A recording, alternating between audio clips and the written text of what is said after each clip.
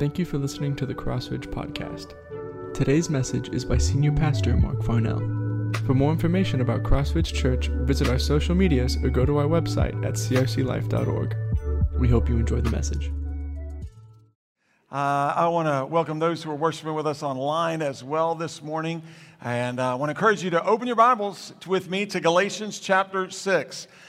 Paul wrote some final words of instruction and encouragement to us as he ended Galatians. Final words are important words. Final words are words that need to be heard and read, words that need to be understood and cherished, words that need to be obeyed and shared. Final words are important. Paul begins his final words to us in Galatians chapter 6. I'll begin reading in verse 11. Paul wrote these words, "Look at what large letters I use as I write to you in my own handwriting." First, Paul says, look. Look is an imperative. It's a command. It means see, notice, take note. It means look with your eyes and perceive with your minds. He's challenging us right here in verse 11 to look with our physical and spiritual eyes. Look means look and know. Look and understand. Look is a command. It's in the aorist tense, which means there's urgency here. He's saying, look now. Notice now. Take note right now. Look, know, obey today. Take note now. He said, look at what large letters I use. Now, Paul didn't specify the reason he used large letters. There have been many who have tried to surmise the reason for the statement of the large letters. Some say that the large letters means that Paul was writing here these final verses in all capitals. And he did that because all capitals would be larger than the letters he used in the other words, which would allow for emphasis to be taken off of these final words and from these final words in Galatians. Others have said, no, the large letters and these final words to us at the end of Galatians, the large letters was a reference that Paul was making back to chapter 4. If you remember our study through chapter 4, Paul talked about the weakness of the flesh, and many people think that the weakness of the flesh was poor eyesight, and so Paul was making a note to say, look at the large letters I'm using as I write, meaning I'm writing these letters, but understand, remember, the weakness of my flesh, it's impacting my writing, and so the letters might be larger than what you've read previous to this passage. He didn't share, in particular, why the large letters? Look at what large letters I use. He said, as I write to you in my own handwriting. Now, here's where Paul was specific. Paul made one point clear here in verse 11. Paul wrote these words. He wanted us to understand. He didn't want there to be any confusion. Paul wrote these words. Verses 11 and following.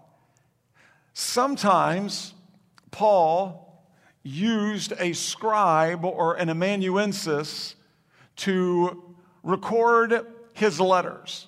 Paul would dictate his letters, inspired by the Holy Spirit of God. He would dictate his letters that we read here in the passages in the scriptures.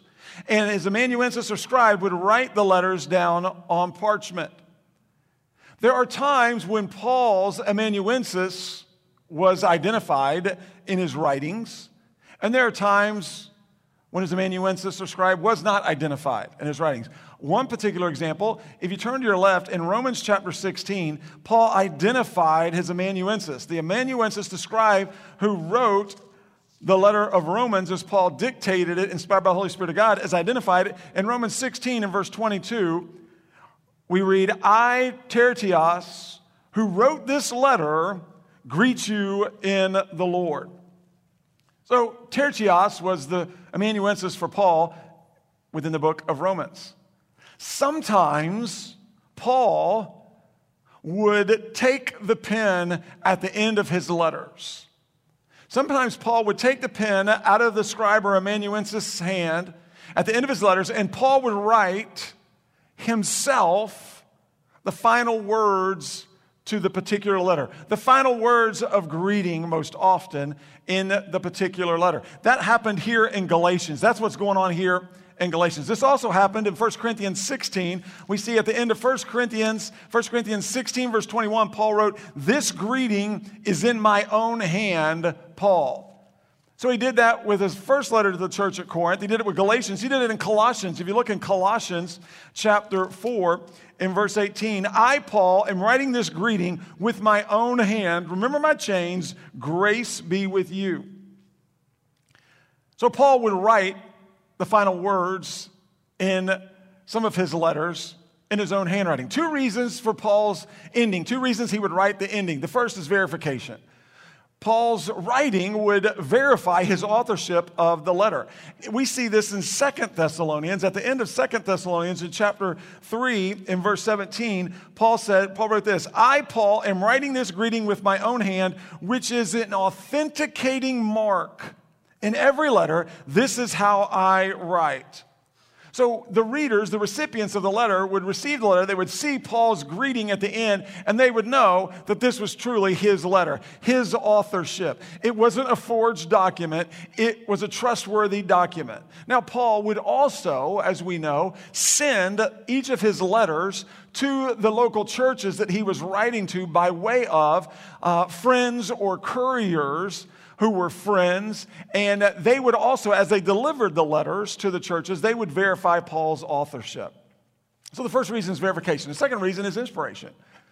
Every word in God's word is from God to you and me. All scripture is God-breathed. All scripture is inspired by God. It's breathed out by the Holy Spirit of God to the authors of scripture for you and me to consume today. And so we know Paul's letters were literally God's words by his Holy Spirit to and through Paul. And so Paul urged the churches, and he urges believers today, the believers in the churches years ago, he urges us today to read, to receive, to know, and to obey the truth, God's truth in these letters. That's why he said, look, in the beginning of verse 11. That means look, it means receive, read, obey, share now. Do this now without delay. And so we see Paul is making this clear. Verification, inspiration. Now, as we see Paul ended Galatians, he did it a little differently than he ended most of his other letters in which he wrote the final words, because this is more than a greeting at the end of Galatians. And so let's get involved. Let's just jump right in and get into what he's had to say to us. In verse 12, those who want to make a good impression in the flesh are the ones who would compel you to be circumcised, but only to avoid being persecuted for the cross of Christ. As Paul ended Galatians, Paul returned to an issue he wrote about throughout Galatians. This is familiar because we're all now scholars as we've made our way through this study of Galatians. The main issue is salvation by faith, not works. The main issue is salvation by faith, not works. He's returning to the issue he had talked about throughout Galatians. Paul said those in verse 12. Those is a reference to the Judaizers, the false teachers that he's been battling with throughout Galatians. The Judaizers, the false teachers, they were the ones who taught salvation is by faith in Jesus plus works, such as circumcision, obedience to the Old Testament law, and literally becoming like a Jew in order to be saved. These Judaizers, the false teachers, they denied the sufficiency of Jesus' sacrifice for salvation. They said it's not faith in Jesus alone. Jesus' sacrifice wasn't enough for salvation. You got to have works. So Paul warned these believers about the false teachers throughout Galatians. Paul warned them over and over again. You remember in Galatians chapter 1 and verse 7, Paul said that these Judaizers, these false teachers, were the ones who were troubling you, and they want to distort the gospel of Christ. He said in chapter 2 and verse 4, these Judaizers, these false teachers, are false brothers who have infiltrated our ranks to spy on the freedom we have in Christ Jesus in order to enslave us. And so he was making it clear.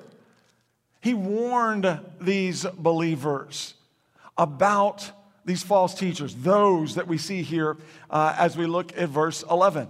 Paul also rebuked the false teachers throughout Galatians. Now, he warned the believers and he rebuked the false teachers. We see this, for example, in Galatians 2 and verses 15 and 16. He wrote, we are Jews by birth and not Gentile sinners.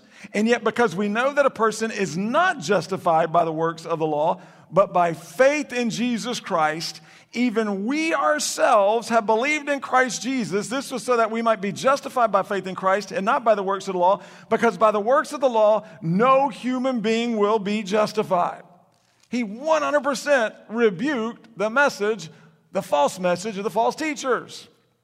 Throughout Galatians, he's reminding them of this at the end. He says salvation is by God's grace through faith in Jesus, not by works. And so he's bringing this all back to the front of their minds as he's ending Galatians. He said, those who want to make a good impression in the flesh. The Judaizers, the false teachers, wanted to make a good impression in the flesh. That means these false teachers were people pleasers, not God pleasers, which is what Paul talked about in chapter 1. They were people pleasers, not God pleasers. They wanted to make a good impression in the flesh. They were wanting to impress the legalistic Jews. Remember, those Jews that came from Jerusalem that we talked about earlier in our study. They wanted to impress the legalistic Jews who came from Jerusalem to pressure the Gentiles to become like Jews in order to be saved, which included works for salvation. So these Judaizers, these false teachers, they focused, they emphasized, they taught the outward work of the circumcision of the flesh for salvation, rather than teaching, focusing, and emphasizing the inward work of the conviction of the Holy Spirit for salvation. Paul's reminding them, he's ending this letter, he's reminding them of what he shared with them. He said, those who want to make a good impression in the flesh are the ones who would compel you to be circumcised. He's reminding them, listen, gang, those false teachers, the Judaizers, they are the ones, not me.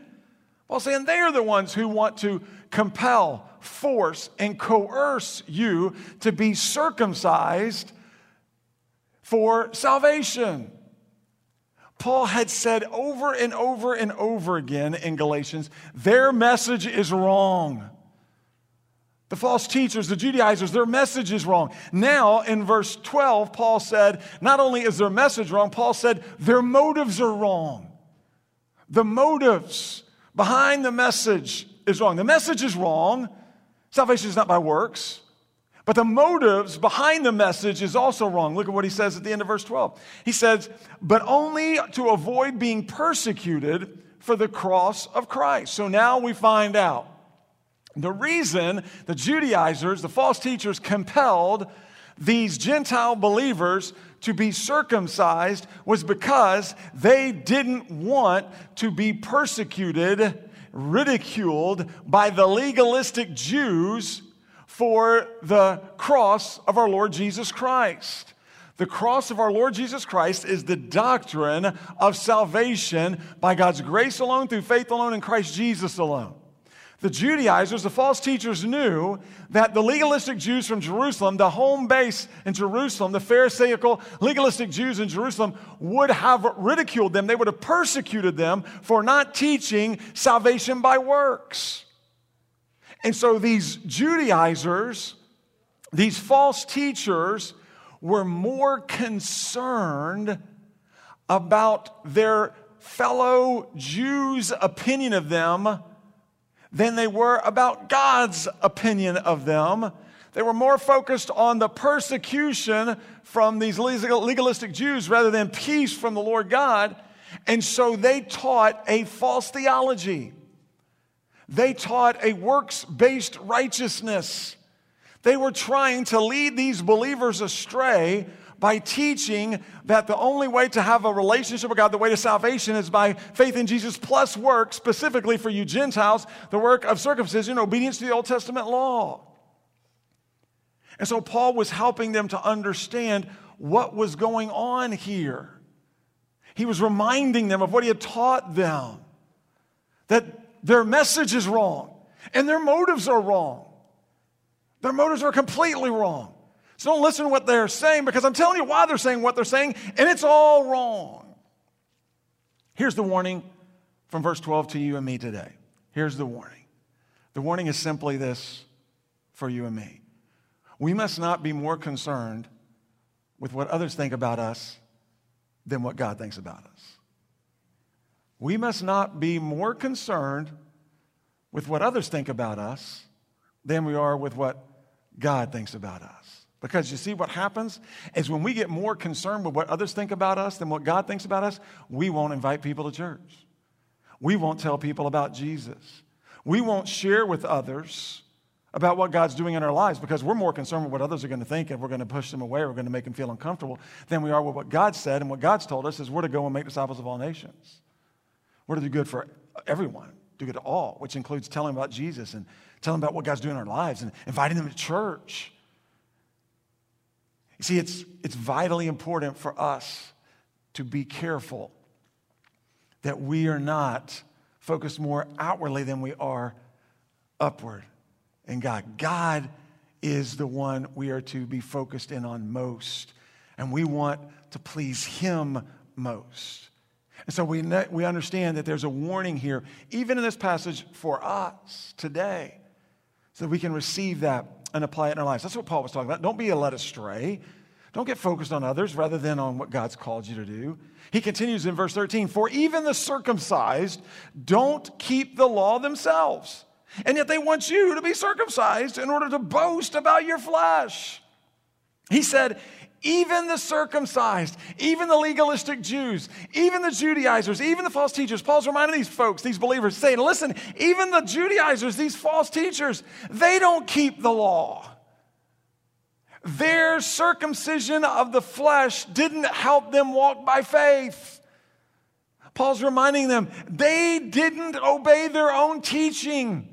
They didn't keep the law. And so their failure to obey the law proved their teaching was false.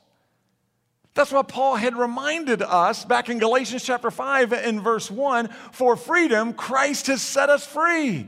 Say that with me out loud. For freedom, Christ has set us free. Paul reminded these believers and us that Jesus has set us free from sin, Satan, and death. Jesus set us free by His work on the cross of Calvary. Jesus set us free through His death, burial, and resurrection from sin, our bondage to sin. We have new life, abundant life, eternal life with God in Christ Jesus. Jesus didn't only set us free from sin, Satan, and death. Jesus set us free from the law. He's reminding these believers, remember, the law demanded perfect obedience to God. The law that we see in the Old Testament, it demanded perfect obedience to God. The law said you have to obey all the law all the time without fail. This wasn't possible for Paul. This wasn't possible for these believers in Paul's day. This is impossible for all of us as followers of Jesus Christ because we are all sinners. We have all sinned against God. We have all turned away from God in sin and disobedience to God. We were all turned away. None of us were righteous. No, not one. So we had all turned away from God in our sin against God. And so, therefore, we know we can't be good enough, and there's not enough good works that we can do to get rid of our sin and get to God on our own. This is what the law teaches us. The law shouts, you need help from God. The law shouts, I need help from God to get to God. The law shows us our sin and our need for the Savior Jesus. The law tells us faith in Jesus is the only way to God. And so we know this is why Paul wrote, for freedom, Christ has set us free. Stop talking about the law. Don't listen to these guys talk about the law. They're not even doing it. And the law itself is from God to point us to Jesus Christ. And so we see, I am free from my bondage to sin by faith in Jesus. You are free from your bondage to sin by faith in Jesus. And the freedom Jesus gives us is a freedom not to live for ourselves. It's a freedom to live for God. The freedom Jesus gives us is not a freedom to please ourselves. It's a freedom to please God. The gospel is the good news of our freedom in Christ Jesus. And so Paul was reminding them as he ends this letter of these amazing truths. There's freedom, not in obedience to law because you're going to get caught up in all this legalism because you're never going to be able to do it. Not even the teachers, the false teachers do it. And then he said, for even the circumcised don't keep the law themselves, and yet they want you to be circumcised in order to boast about your flesh. Now he's bringing it home to him. He's saying, listen, gang, remember now, the Judaizers and false teachers, they don't even keep the law. And let me give you some more motives. Paul's reminding them and telling them this. Listen, the reason the Judaizers want you to be circumcised, the reason the Judaizers want the Gentile Christians to be circumcised is so they can boast about how effective they were at making the Gentiles be circumcised in order to receive salvation. They're wanting to boast about you. That's the reason they're sharing this false theology. You see, the Judaizers, the false teachers, were focused on the flesh, not faith. They were focused on appeasing people, not God. The Judaizers, the false teachers, wanted to keep the Jewish and Gentile Christians in bondage to the law rather than pointing them to their freedom in Christ Jesus. And so Paul here is reminding them, we are free in Jesus. Praise God, when the Son sets us free, we are free indeed. Amen? When the Son Jesus sets us free, we're free. We're free from our bondage to sin. And we're free to live for Jesus. And we're free to love like Jesus. And so Paul's reminding them of these truths. And then Paul continues in verse 14. And he says, but as for me, I will never boast about anything except the cross of our Lord Jesus Christ. The world has been crucified to me through the cross, and I to the world. Paul says, but as for me signified a shift from what he had just written in verses 11 and 12 and 13 and to what he's writing now in verse 14. But as for me, here's what Paul was telling them. He just finished telling them the Judaizers, the false teachers, they boast in themselves and in their works. They're going around boasting about themselves and the works of obeying the law, which they don't even do. And he said, but as for me, which means far be it from me. But as for me means God forbid that I boast about myself or my works like the Judaizers. He said, God forbid. He said, far be it from me to ever boast in myself or in my works like the Judaizers are doing. Paul said this. He said, but as for me, I will never boast about anything except the cross of our Lord Jesus Christ. Paul understood his only boast was in the cross of our Lord Jesus Christ. Paul understood his only boast was in the fact that he knew the Lord by God's grace through his faith in Christ Jesus.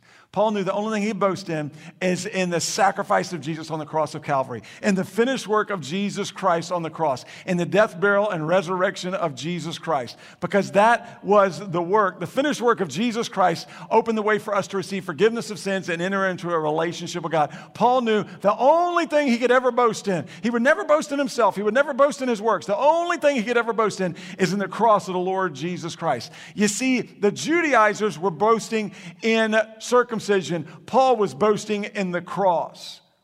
The Judaizers were boasting in their flesh works. Paul was boasting in Jesus' finished work. And so we see, Paul said, I will never, ever boast in anything other than the cross. A great warning again for us as Christ followers, to not boast in anything of ourselves, to only boast and only glory in the cross of our Lord Jesus Christ.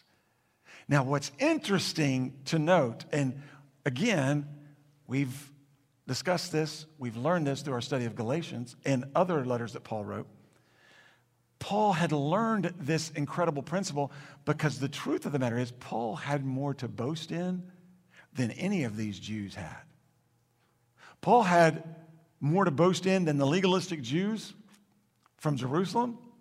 If he wanted to, he had more to boast in than any of the Jews. Remember, Paul had shared with us in Galatians chapter 1 in verse 13, for you have heard about my former way of life in Judaism. I intensely persecuted God's church and tried to destroy it. I advanced I advanced in Judaism beyond many contemporaries among my people because I was extremely zealous for the traditions of my ancestors. Paul reminded them, listen, I was the number one ranked Jew in the world. There was no Jew greater than me. There was no Jew that knew more than me. There's no Jew that did more than me. Paul told us in his letter to the church at Philippi, I was a Hebrew of Hebrews. When it comes to the law, I was a Pharisee. When it comes to zeal, I persecuted the church. Paul was the man. He surpassed all his contemporaries. He knew more, did more than all of them. And so Paul was reminding them of this in Galatians chapter 1, verse 13, 14. But if you continue in verse 15, here's the famous words that are the testimony of our lives and the testimony of Paul's life. But when God. Say that with me out loud. But when God. Again, but when God. Paul said, but when God called me by his grace. Oh, here we go. Paul said, I had everything that I ever could need to boast in, but when God called me by his grace. You see, everything changed for Paul and in Paul when Paul came face to face with the cross of our Lord Jesus Christ. When Paul came face to face with Jesus on the road to Damascus, when Jesus confronted Paul on the road to Damascus, everything changed. And Paul gave testimony to this, and Paul said in Philippians, he said, everything I counted as gain. That means everything I boasted in, everything I trusted in, I consider loss because of Jesus. You see, now that I am come face to face with the cross of my Lord Jesus Christ, I consider everything a loss compared to the surpassing greatness of knowing Christ Jesus my Lord, for whose sake I have lost all things. I consider them rubbish, dung, garbage, so that I may gain Christ Jesus. Paul said everything changed. And he's now saying, because of what I learned, because of what I realized, and I learned I was more committed to the law than any of these Jews, and I realized the law could not get us to God. I realized that my sin separated me from God. And when I came face to face with the doctrine, the grace of the cross of our Lord Jesus Christ, I gave myself to the Lord. I repented of my sin. I turned to the Lord. I confessed my sin to God. I surrendered myself to God. I trusted in Jesus and in his death, burial, and resurrection for me, for my salvation. And he says, now I will never boast in anything other than the cross of our Lord Jesus Christ. And he continues, and he said, the world has been crucified to me through the cross, and I to the world. The world here means the beliefs, the messages, the thoughts, the ways of those led by Satan who are dead in their sins and transgressions, who are separated from God because of sin against God, and who are living in rebellion against God in opposition to God. Those who are under the sway of the evil one. And so we see Paul understood and realized. He said, the world has been crucified to me through the cross and out of the world. Paul said the cross has changed my life, inside and out. Paul said the world is no longer has a hold on me. The bondage that the world had on me, the bondage, the hold that sin had on me has been broken by Jesus. As Paul said in Galatians chapter 2 and verse 20, I've been crucified with Christ, and I no longer live, but Christ lives in me. The life I now live in the body, I live by faith in the Son of God who loved me and gave himself for me. Paul reminded us when God saves us, we are crucified with Christ. We die to sin and self, and we are raised to our new life in Christ Jesus. We're raised to our abundant life in Christ Jesus. We're raised to our eternal life in Christ Jesus. The world no longer has a hold on you and me when we're in Christ. We are free from our bondage to sin. As Paul said, therefore, there is now no condemnation for those of us who are in Christ Jesus. That bond, those chains have been broken. We are dead to sin, but alive to God in Christ Jesus, as Paul said in the book of Romans. And so we can rejoice that we are free in Jesus to live for Jesus. We are free in Jesus to love like Jesus. We are new creations in Christ Jesus. The old is gone and the new has come. We have taken off our old self of sin and self, and we have put on the new self, clothed in the righteousness of Christ Jesus. We are new in Jesus. What a blessing. What a joy, what a privilege. And Paul is reminding these believers as he's finishing this letter, he's telling them, he's reminding them of these vitally important truths for these believers Important truths for you and for me today as well. So the question is, what is our application today? What do we take away from this passage? What does God want us to take with us this morning? What can we do to put these truths into practice in our lives? The first application point is real simple. Please God. Please God. Please God. You and I must please God. Paul was reminding these believers that the Judaizers, the false teachers, they were people pleasers, not God pleasers. And we need to be sure that we are God pleasers. We need to please God. As Jesus told us, seek first the kingdom of God and His righteousness, and everything else will be added unto us. And so we seek to please God today. We seek to please God every day. We seek to please God throughout our day as we spend time with the Father, as we walk by the Spirit, as Paul's been teaching us. And listen, one of the key ways that we're able to please God, one of the key ways that we please Him is by getting into His Word. By getting into His Word. His Word is a lamp for our feet and a light for our path. His Word teaches us, rebukes us, corrects us, and trains us in righteousness. So one of the key ways we're able to please God, one of the key ways we're able to seek God first is by getting into His Word. But let me make sure you understand and are aware. When we come to God's Word, we need to come with a desire to get to know the author of the Word, not just to get answers from the Word. When we come to God's Word, let me repeat this. When we come to God's Word, we need to come to God's Word with a desire to know the author of the Word, not just a desire to get answers from the Word. Now, we certainly need answers, and we get answers from the Word of God. And that's certainly one of the reasons we come to the Word, is we need answers. We need wisdom. We need those answers, and we get answers from the Word of God. However, we must be careful that we don't go to the Word only seeking those answers from the Lord, without first and foremost and most of all, getting into the Word so that we can get to know the author. You see, what God wants us to understand is this is His love letter to us. And we're able to deepen our love relationship with the Father the more we know the Father, the more we are able to communicate with the Father. And so we come to the Word, and we come so that we can know the author better and better day by day. And we come to the Word, yes, to get answers. Yes, to get application. Yes, to get the help that we need. But we understand and realize that the answers and the help we need all come from the hand of the Father who loves us. Our good, good Father who loves us and cares for us. You see, the more we know God, the more we will love God. The more we know God, the more we will worship God. The more we know God, the more we will want to please God. God pleasers. Not people pleasers. God pleasers. The application for you and for me today, this week, is to be a God pleaser. And we please God as we walk by faith. Hebrews 11:6 reminds us of this, which is why Paul's been saying, we walk by faith as we walk by the Spirit, the power of the Holy Spirit at work in us. We please God, as Paul's been telling us in Galatians 6, as we fulfill our responsibilities to one another as family in Jesus. We please God as we take the most of the opportunities, we make the most of the time, we use the opportunities that God gives us each day to do good for everyone, but especially for those who are the household of faith. We please God as we do good to one another, as we share with one another, as we look up with one another to God, as we hold up one another spiritually, as we pick one another up spiritually.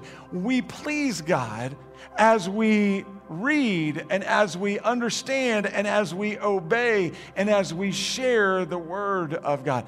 We please God as we get to know God more and more and more. So we please God. The second application step is to praise God.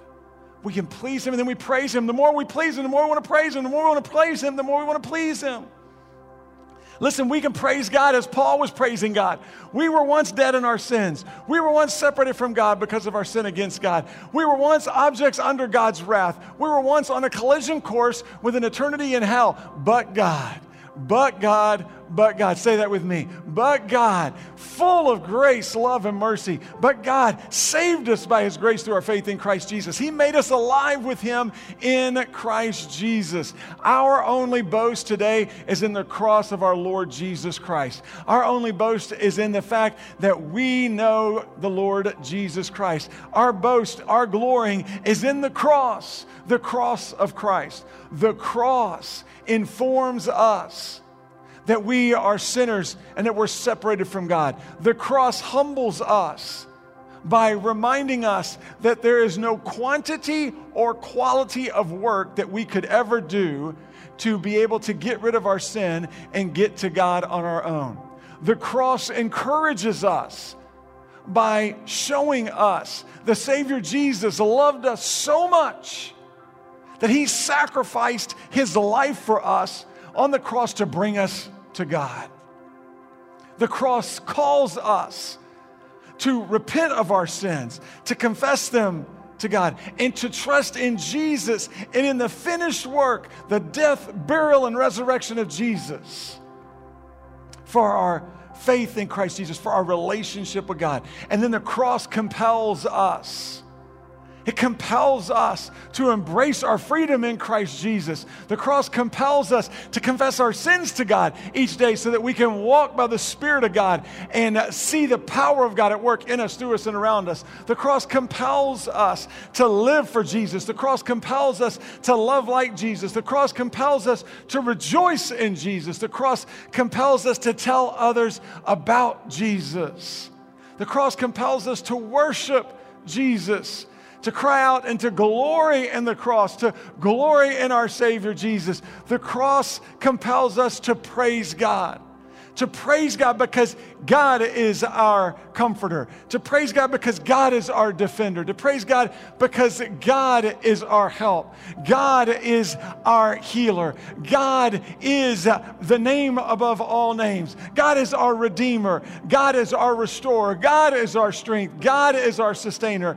God is the righteous, trustworthy, almighty God for you and for me. God is our everlasting Father. He is faithful. He is just. He is true. And we can praise God. We can please God as brothers and sisters in Christ because we know God because of the cross of our Lord Jesus Christ.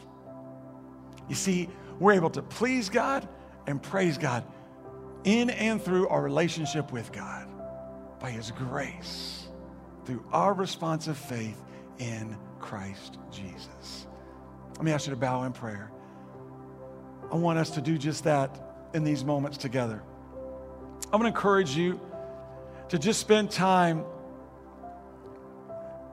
refocusing your heart and your mind on pleasing God. The altar is open as it always is for you to come and do business as our worship team comes to lead us in this time of response. You could come and do business with the Father. Kneel right here. Our pastors will be here at the front. They would love to pray with you, pray for you. God's calling us as brothers and sisters in Christ to a couple of application points, and that means He wants us to please Him. He wants us to renew our desire, our commitment to please Him today, to please Him first and most. And God's also calling us to praise Him, to spend time praising Him for who He is, to spend time rejoicing and boasting and glorying in the cross of our Lord Jesus Christ. Spend time praising God that you know God, because of the grace of God that was poured out on you, that drew you to Him by faith in Jesus. We can all praise God and rejoice that we are no longer dead in our sins and transgressions. We are no longer separated from God. We have been brought into the family of God, adopted by God into His family through faith in His Son, our Savior, Jesus Christ. And let me encourage you this morning, if you've yet to place your faith in Jesus, if you've yet to receive this gift of salvation, then I would encourage you right here today, right now, don't wait.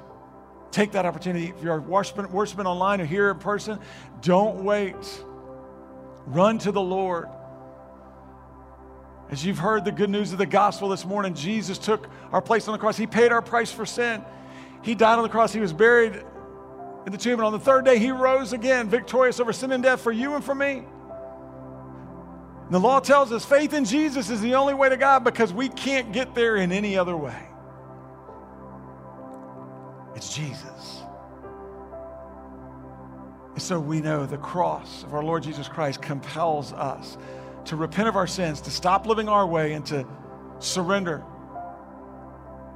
to confess that we want to live God's way, to confess those sins to God, and then to just place our faith and trust in Jesus and his death, burial, and resurrection for our salvation. The scripture says that everyone who calls on the name of the Lord Jesus Christ will be saved. It's our opportunity to respond to the Lord in obedience. Let's stand and let's please and praise God together.